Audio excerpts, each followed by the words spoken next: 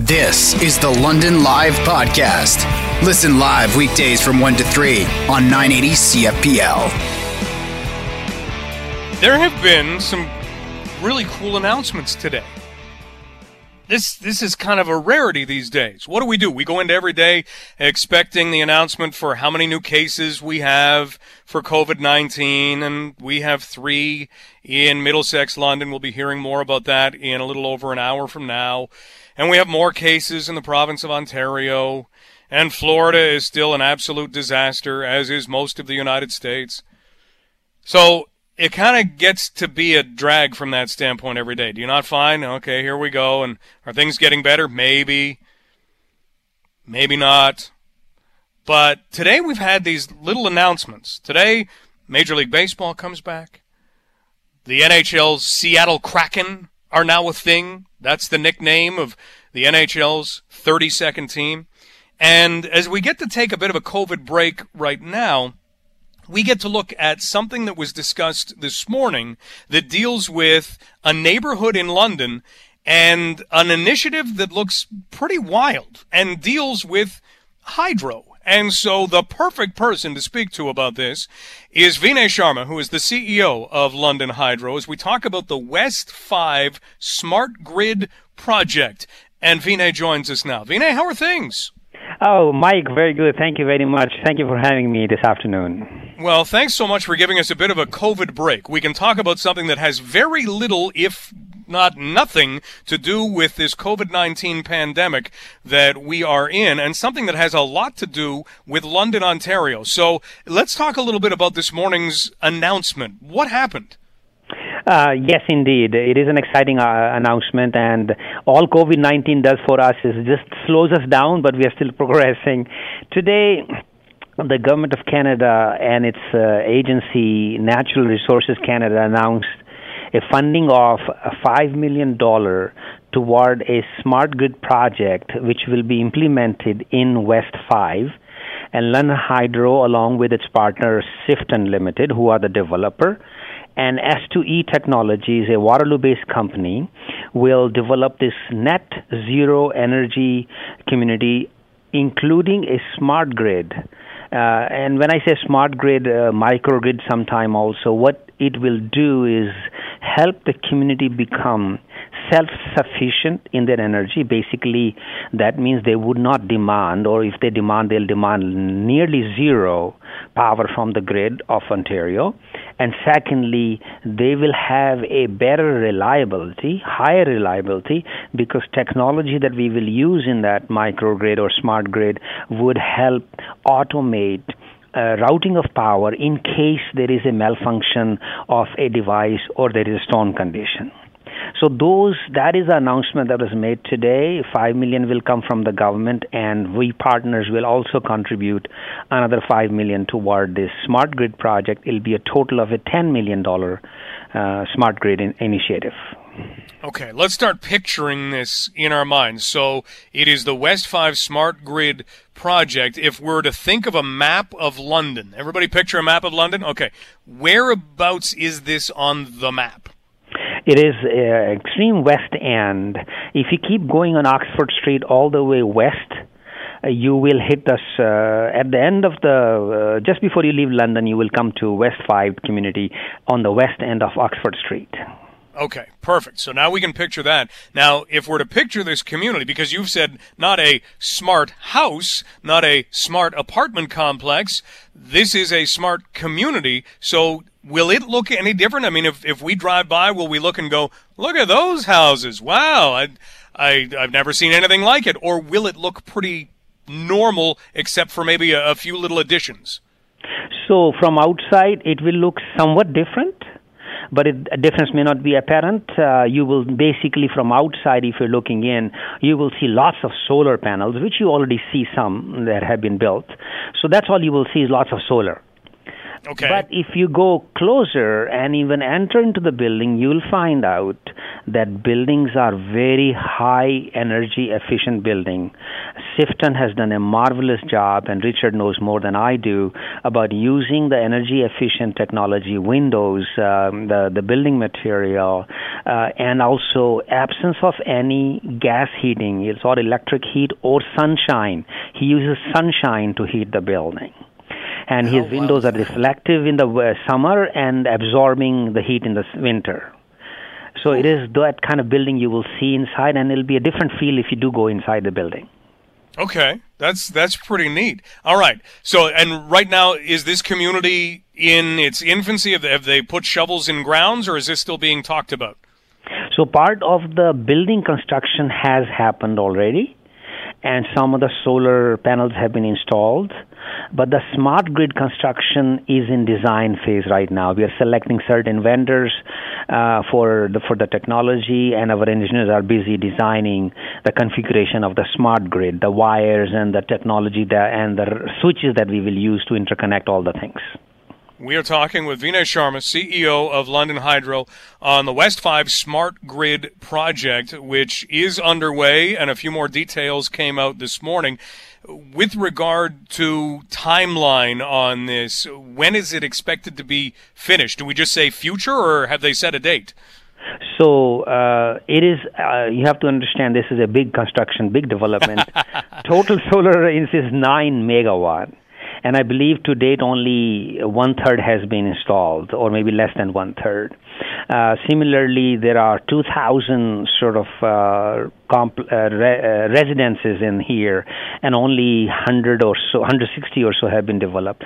There are 5 or 6 high-rise, only 2 high-rise have been developed. So it is in right now starting. Our grid, our microgrid or smart grid as you call it, should be operational sometime in early 2022. And the whole complex, however, will be built over, I believe it's 7-year or 9-year plan by Sifton. Richard would know better. Okay. Well, we'll try and talk with Richard next week, but this is fascinating stuff. And the idea that this would be a neutral project. So can you explain from a hydro perspective what that means? So what it means is that the energy needs of the community, if it was a classical subdivision just like anywhere else, all they do is they demand from us the consumption of the needs of that energy consumption needs of the subdivision. But in this case, their demand will be met fully by their local generation from solar. The timing of solar generation does not exactly match minute by minute with the consumption pattern. So London Hydro Grid will be used as a absorber and a provider. So we will absorb the solar generation when it's not being consumed, and will provide back what we earlier absorbed from the solar when in the nighttime, for example, when the customers would need that power because solar is not shining. So we will be like a battery for them, if we will, so that we'll store in the daytime surplus and give them back in the nighttime what they need. This is brilliant. Similarly, cloudy day, we will absorb in the sunny day, and if it's a cloudy day, we'll give them back what we absorbed earlier. So this way, they will not demand any net energy from us, or at least if they demand, it will be very small difference. They will be producing basically for their consumption, except that they will use the grid as a storage media. Vinay Sharma joining us, CEO of London Hydro, as we talk about the West 5 Smart Grid project. Is this done in other cities? It has to be, but is it more popular than maybe we might realize? So on a small scale, actually, many of the customers have done this net zero idea already in a household, for example. There are about a dozen so households have that done on their own using a rooftop solar for their own house. But on a community-wide, making it net zero and also using smart technology to make it more reliable is very first time on a large scale. Really? Yes. So this London is on the map for being hey, look what we're doing over here. We may have other communities giving you a call and saying, can you explain what's going on there? Because this sounds like a thing. Absolutely. So one of the objective of this funding from the government is to learn lesson, build experience, and then share those lessons and experience with all other utilities and communities. Fantastic. So as far as Canada is concerned, would there be anywhere else that's doing this? Yes, actually this microgrid, smart grid idea has been implemented especially on a larger scale in U.S. Army. U.S. Army bases overseas or even in their country use many times this microgrid and smart grid idea, and including solar. So it has been done in the world, but on a community-wide basis, it'll be a large-scale net zero smart grid community, first time, I believe, in the North America, such a large scale. Amazing. Well, Vinay, thanks for describing it all to us, and best of luck with everything that has to go into it. You're putting London on the map, and we always love that. Thank you, Mike, and please, to your listeners, stay safe. Yes, you as well. Please stay safe. Thank you. That is Vinay Sharma, CEO of London Hydro. First time in North America. Love it when things like that happen. Lots to come this hour on London Live. We are due to be joined by Ontario Deputy Premier and Health Minister Christine Elliott in just minutes. She is in town London, might still be here, and it was to announce a new Ontario health team coming to London Middlesex. So we'll talk about that, but we'll also have to talk about a few other things, for-profit and non-profit long-term care homes and what we're seeing in the statistics there. You know, as much as the world in many ways seems to be going toward more for-profit things and money talks, and this is nothing new. You know, there's a line in a U2 song called God Part 2. It was on the Rattle and Hum album, and it talks about the rich stay healthy and the sick stay poor, and that's been around forever. If you have money, you can do a lot of things. But we've got to look and say, is it right for us to be able to have bottom line factor into healthcare? It has. And maybe we've got to look at it differently than just bottom line. Maybe we can't say, bottom line shouldn't factor into healthcare, because if you have a public-private care system, then you're going to take people out of some waiting lists. They are going to be willing to pay for treatment that happens a whole lot faster. But there's got to be a floor where you say, these are the standards, they have to be met, and if they're not met, you're out of business. And when you factor into bottom line, what is the one thing that we actually just heard from the report regarding long-term care homes that are public versus private? Some, and remember, this is some. We've got some private long-term care homes that do an outstanding job. But you've got to remember that some are going to look at that bottom line, and they're going to say, okay, well, if we have X amount of employees on from 4 o'clock in the afternoon until midnight, what if we had just a few less? Could we still do the job? And that's what you don't want to get into. How much can we cut and still technically give the care that we are giving? And that's not easy. That is not an easy thing to police. It's not an easy thing to ask for. So that's something that we've all got to think of coming out of this, from what we've learned from long-term care. Now, that is long-term care, and that's Dr. Marilee Fullerton. We are able to talk with the Deputy Premier and Healthcare Minister, Christine Elliott, right now. Ms. Elliott, thank you so much for taking some time out for us. Oh, pleasure to join you, Mike. Thank you. Welcome to London. We tried to make the sun shine a little bit for you. I think during your announcement we got that, didn't we? We did, actually. It looked like it was going to rain, and then suddenly the weather changed. It was beautiful. Well, let's get to what you talked about in your stop here in London. We know that you were announcing a new Ontario health team would be coming to London Middlesex. Please explain what that means. Well, it's a great advance in healthcare to make care more connected for patients and families. And what it does is bring together the healthcare providers in a particular geographic area. There's 5 teams that we announced today.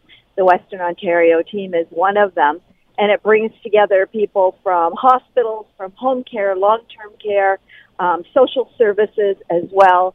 And it means that when there's a health concern in the area, and certainly COVID-19 has been one great example of that, that they're able to communicate with each other to fill in the gaps, to help each other, and to make sure that patients receive the best quality care. And that's what it's all about, is integrating the care so that patients don't ever feel that they're left out of the system or their healthcare system isn't there for them. This is to wrap around the patient and to keep the patient at the center of healthcare. In life, we get to this point where you wake up in the morning and you do what you did yesterday because it worked out okay yesterday, and it's a very rare occurrence where you can say, you know, what I did yesterday, what if I did that a little differently? How much has what you have been going through prompted meetings and real dissection of the healthcare system? We have certainly learned a lot, but one of the chief things that we've learned in a good sense is that the transformation that we've started in our healthcare system with the creation of the Ontario Health Teams and with the creation of Ontario Health to replace the 14 LHINs is moving us in the right direction. Can you imagine if we were struck by COVID and we still had 14 LHINs to pull together healthcare across the province? It would have meant that our response would have been much slower. We wouldn't have been able to get to patient care as quickly as we have, to make capacity in our hospitals in case we had great surges of COVID, because we had Ontario Health pulling everything together. So it tells me we're on the right side of things. There are other things that we needed to build up quickly, though. One was our lab capacity. We had Public Health Ontario doing that before, but we had to scale that up incredibly to connect hospital labs, some community labs, in addition to Public Health Ontario. So really scaling up has been a real lesson for us in many areas, especially in terms of testing, contact tracing, and lab capacity. We're talking with Ontario Deputy Premier and Minister of Health, Christine Elliott, in London today, talking about the new Ontario Health Team. And you mentioned the LHINs, the local health integration networks. Do you think we'll look back in the future and say, you know, the LHINs were a neat experiment, but didn't necessarily pan out? Is that how we're going to see them? Well, I think that what we've heard from people in our health outcomes have demonstrated that it's a good idea to have local health care. I think that was the original idea behind the LHINs, but that's just not the best model because people weren't getting the care they needed. They felt shut out of their healthcare system very often. And so what we do is to connect the care and make sure that in every part of Ontario, there's a team that's working that understands what's happening on the ground, what are the issues in that area. So it's making sure that healthcare can be customized for every place and that it can then be made individually available to people. Minister Elliott, moving into stage 3, we've done it, we're moving through it. How do you analyze data that's coming through to figure out kind of what the next steps will be, or whether you need to step in and make any changes? Because 2 days ago, you expressed concern over a growth in the number of new cases. Today we look and we're back down. In fact, we have 103 new cases. We were almost down under 100 cases today. So what data do you look at, and how quickly do you think, okay, we've got to move in on this? Well, we do look at the data on a daily basis, and we look at it regionally as well. So we knew that there was a bit of an outbreak in the Ottawa area amongst younger people that seems to have been related to perhaps some Canada Day parties.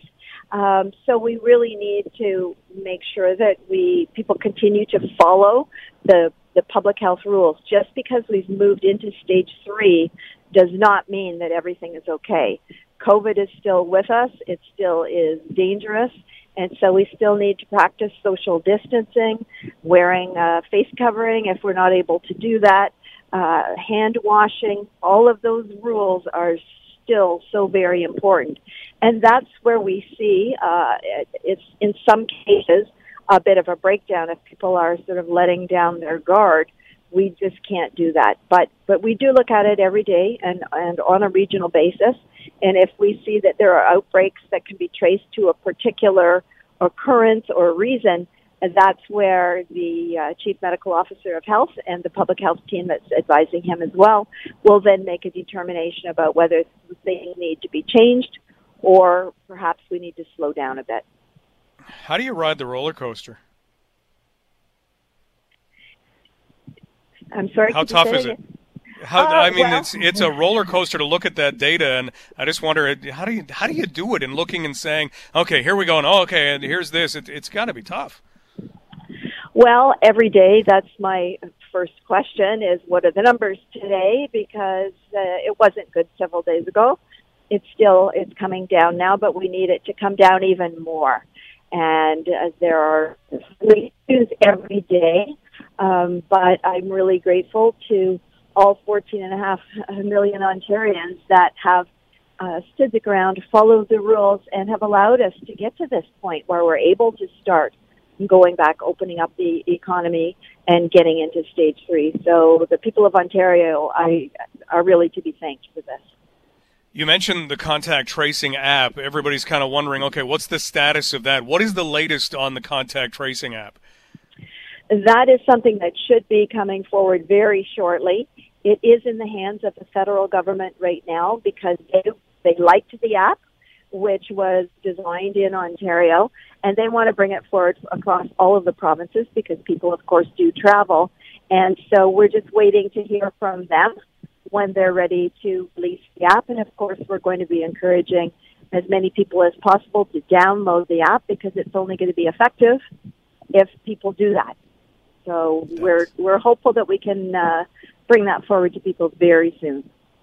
Ontario Deputy Premier and Health Minister Christine Elliott joining us. Just two more things. One being masking, and we've seen a number of areas now. We've got a bylaw going in place in the community you visited this morning in Middlesex, London, where we are required to wear masks indoors, and we have seen either orders or bylaws or at least requests in so many other places. Is there ever thought that the province would step in and say, okay, we've got to do something province-wide? We haven't seen the need to do that to now. We understand where certain municipalities, certain medical officers of health will want to do that in different locations. We aren't making it mandatory across the province because there are some areas where they haven't seen any cases of COVID for weeks and weeks. So it might not be relevant to the people in that location, whereas in London, Middlesex, larger metropolitan area, urban area, it's perhaps more relevant. So we respect the decisions that are made in each of the public health regions, but until now, we haven't seen it necessary to implement anything provincially. Well, we want to thank you for your time, but before we go, there is a story that's kind of going out today with regard to an Ontario nurse at a long-term care home. And again, this doesn't necessarily fall under your portfolio completely, but just healthcare workers who may be providing personal opinion on that, on whatever it is that they're dealing with in healthcare. Is that ever something that comes up as a directive as to how to handle personal opinion, whether it's don't get vaccinations or this is this and this is that?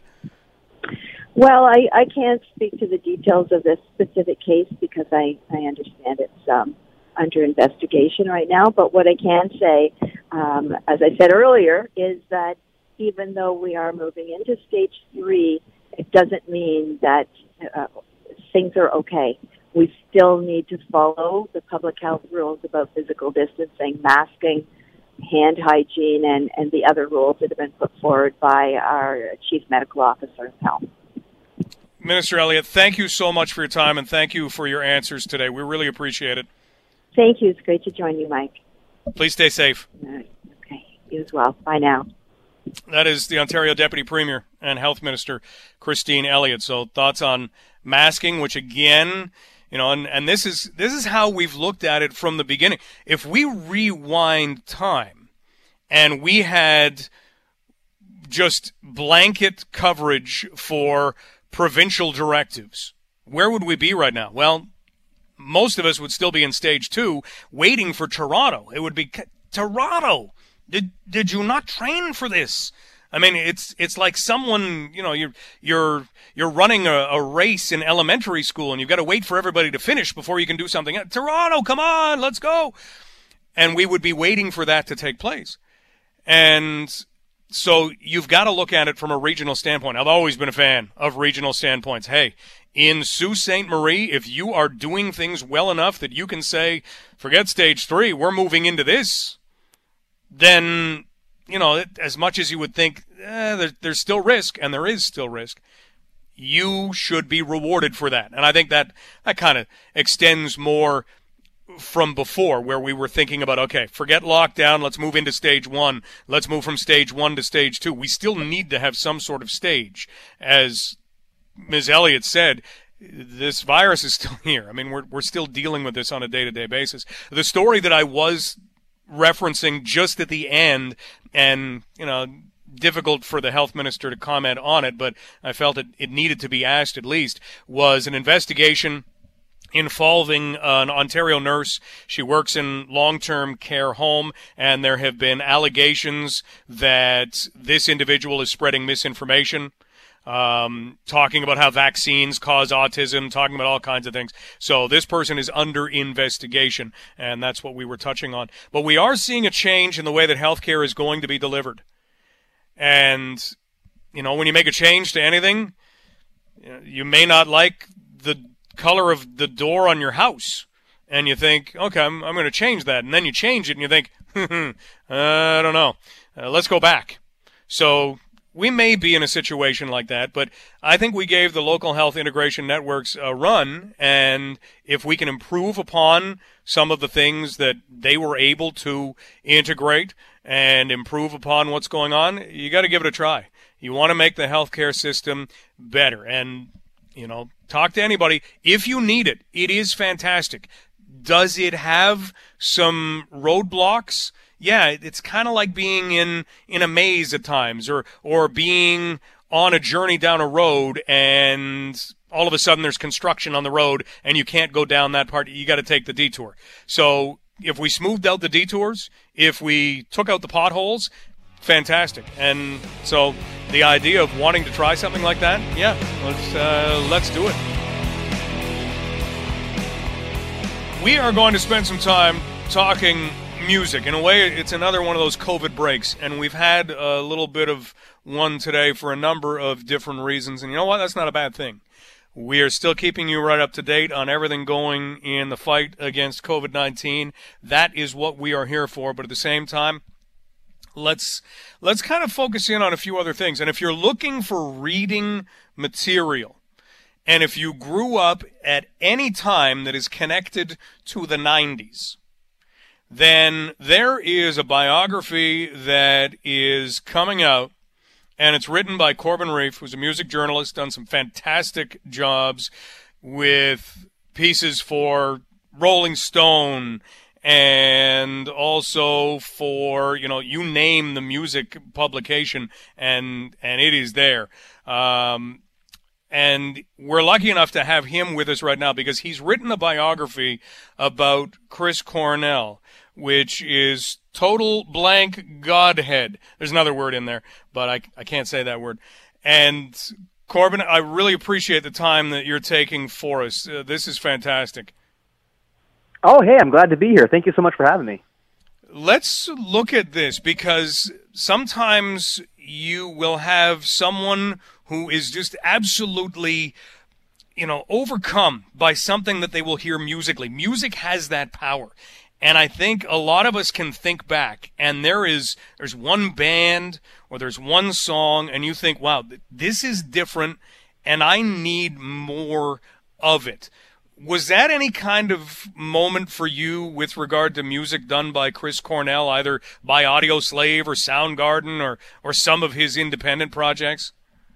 Oh man, yeah, he has so many amazing songs that kind of hit hard for me like that. I think early on, like a lot of people, the first time I kind of caught wind of Soundgarden as a young person was the Black Hole Sun video on MTV. It was pretty inescapable. You know, the terrifying, you know, wide smiles and everything, and then that weird psychedelic music going on underneath. It just, you know, as a kid, like, you're just like, what the heck is this? And then, you know, going on through the years, Audio Slave with Cochise and you know, Show Me How to Live, I Am the Highway, like a Stone, and you know, those earlier Soundgarden songs too. Outshined is a great one, and then Temple of the Dog, Hunger Strike with Eddie Vedder. And he just had such a dynamic career in so many different phases, and made so many songs like that. You know, he really made a mark on the world. It is one thing to have an appreciation for those songs as a music journalist, for you to write about those songs. It's probably something completely different to decide, you know what, I'm going to write a book. I'm going to write a biography about this person. How did that even come about? Yeah, you know, it was very much a commitment for sure, especially someone of Chris's stature who had done so many things for so many years. I mean, you know, going from the early 80s, you know, from Sub Pop, the independent underground, to then the major label stuff in the 90s, and then the 2000s with Audio Slave. His career was very, very wide and expansive, and there was a lot of ground to cover. I guess the idea started with my editor. I was working on my first book, Lighters in the Sky, and you know, Chris had just passed, and he knew I was a huge Chris Cornell fan first, and he approached me. He's like, hey, you know, would you like to write about him? And I was like, you know, I don't know if I'm the guy to do that, but, you know, I'll think about it. And I went and paid my respects to Chris's grave, and, you know, molded over. And, you know, I just kind of looked around at the scene, and, you know, there's lots of books about Pearl Jam and Nirvana and grunge, but there wasn't really anything done about Chris. And there was one book about Soundgarden that came out in '97 when they hadn't even, you know, disbanded yet. And, you know, I just wanted to, you know, do what I could to fill in the record about what he accomplished in his life, how he made the music that he did, and the ways in which he, you know, changed the landscape of Seattle music forever. We always hear so much about Nirvana and Pearl Jam and that Seattle sound, and you don't really realize how early Chris Cornell was a catalyst in that, do we? Oh, no, absolutely not. You know, Soundgarden started in 1984, technically, way before, you know, Pearl Jam or Nirvana were even, you know, a glint in Kurt Cobain or Eddie Vedder's eyes. And then Sub Pop Records, you know, one of the reasons that started was because you know, the label founders were friends to Soundgarden. Bruce Pavitt was especially, he went to high school with Kim Thayil, he went to school with Kim Thayil in Illinois, and they were close, so they fronted the money to make Screaming Life, and Sub Pop Records gets off the ground, and Soundgarden starts to make a name for themselves and invites A&R reps from major labels up to the Pacific Northwest, where they finally get a glimpse of all these bands like Alice in Chains and clubs and stuff, and they're club hardened and ready to go and ready to sign, and the scene explodes, and a lot of that exposure was because of the early work that Soundgarden did. We are talking right now with Corbin Reiff, who is the author of a Chris Cornell biography. Is it out or still coming out? It will be out on Tuesday. People are starting to get their copies in the mail, though, so if you order now, you never know when you might get it. But Tuesday's the official day, July 28th. I'm in. See, I'm an old guy because, you know, I was not... You know, I'm trying to think. I was probably late high school when the music scene really started to change in this way, and when it was really influenced by that Seattle sound. So I didn't realize I could even kind of pre-order. So when I get off the air, I've got something to do. So looking forward to that. We're talking with Corbin Reiff, who is the author of a Chris Cornell biography, Total Blank Godhead, and when you look, Corbin, at putting this together to do a biography, a lot of times you got to track down people who knew a person and knew them intimately. What was that process like? It was fruitful and challenging and all the sort of stuff you'd expect it to be. You know, Chris touched a lot of people's lives over the years. He worked with so many people and collaborated with so many people, and my job really as the person writing that story was to try to get in touch with as many of them as I could. But more than that, you know, I really wanted, you know, Chris wouldn't be able to get to tell his own story, unfortunately. And I wish that I would be able to, you know, read what he had to say about his life. But for the most part, I really wanted to try to use Chris's own words to tell his story as much as I could. So that meant, you know, going to the Seattle Public Library and looking up every single mention of his name or Soundgarden or Audio Slave, going through the zine archives, going through concert footage to get stage banter, telling stories about songs on the songbook tour, whatever I could do to try to get Chris's perspective on his own life story. I really did, and I think that while he won't get to write his memoir and autobiography, you will get to a lot of his insights into what he thought about certain songs or certain events in his life. You would have had a picture in your mind of who Chris Cornell was before going through the process of writing this biography. When you went to the library, when you sought out those concerts, or you looked at things that he had said or written, how much did it change what you feel you knew about him? It changed a great deal. When you learn more about people, you tend to see a lot of their flaws, and they kind of come down off the pedestal a little bit. But I was very surprised. With Chris, you had this image of him as the shirtless, screaming dude, long hair or short hair if you're going to the super unknown era. Who's the ultimate rock god, the inscrutable guy up on stage. But to learn about his sense of humor, the way he really cared about people, the way he put himself out there to help others, the different causes that he embarked on in his life. He really was a multidimensional person with a lot of different interests. And really, I was just a kind of a fan going into it a little bit. And then coming out, I really came to respect him a lot as a person and as a human being. And I hope that, as you read the book, you kind of get a feel for that multidimensional nature of what he was. Is there a time of his career that you tried to focus in on, or does this go from beginning to tragic end? Oh yeah, it spans from his birth to his end and everything in between. I think there's a majority of the focus, not a majority, but there's a very specific focus in the book of the kind of 1989 to 96 era when he was, his most fruitful. He worked on Temple the Dog, Bad Motorfinger, Super Unknown, the Single soundtrack. He was on Lollapalooza, that first tour in '92. He did so much incredible music in that period. And he was so locked in that I really kind of tried to dive into that as much as possible to give people a sense of just how prolific he was and how he created all that music. Because he had a lot of limitations. He was a drummer first, and he taught himself how to play guitar.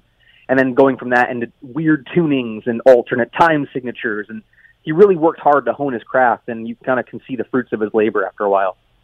And the thing that I think, even if you're not a Chris Cornell fan, that you need to appreciate is he was somebody who was willing to try anything, even if it fell flat. Is there not a hip-hop album or something we could call in the hip-hop genre in there? Yeah, right before Soundgarden reunited in 2010, he decided to do a little bit of a left turn and worked on an album called Scream with Timbaland, and it was not well received. But I think Trent Reznor actually called him out for it and didn't have very kind words to say about that album. But, if you listen to 21 Pilots or anything like now, or, a lot of those bands, it sounds a lot like that Scream album. You can listen to it and come away with your own judgment on whether you like it or not. But you got to appreciate a guy who's willing to step outside of his own image and take a swing like that.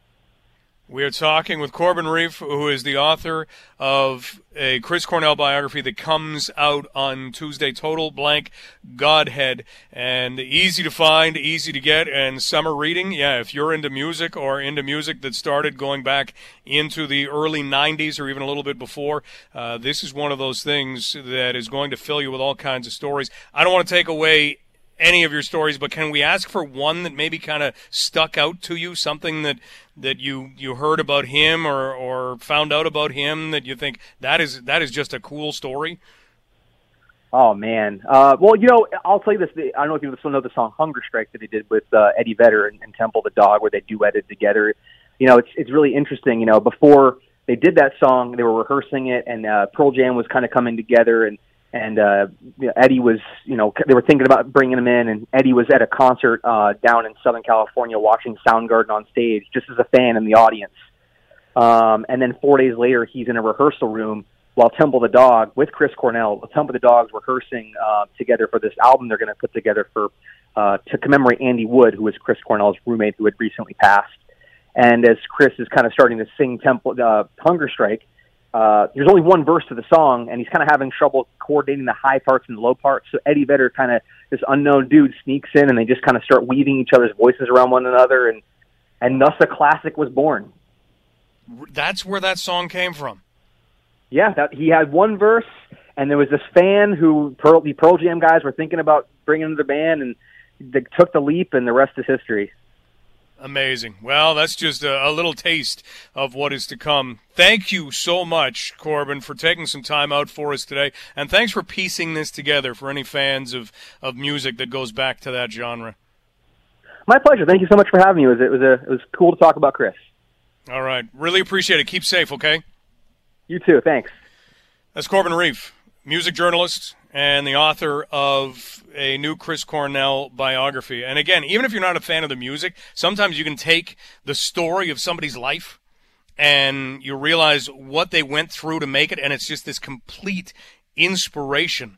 And that's why, even if Soundgarden or Audioslave, not your cup of tea, the guy's life and what he went through, what he was willing to try, where he went through. Unfortunately, he was a victim of suicide in the end, and there's a story to that where, his wife had called him, and it was after a show, and he was upset about the fact that whoever was mixing the sound for this concert had not done it very well, and he felt he'd blown his voice a little bit, and so he was upset about that. And then hours later, he was found, and he was found dead. And that's something that kind of shook the music world at that point. So from beginning to end, and a couple of spots along the way in great depth. Thanks to Corbin for talking about his latest project. You've been listening to the London Live Podcast. Catch the show live on weekdays from 1 to 3.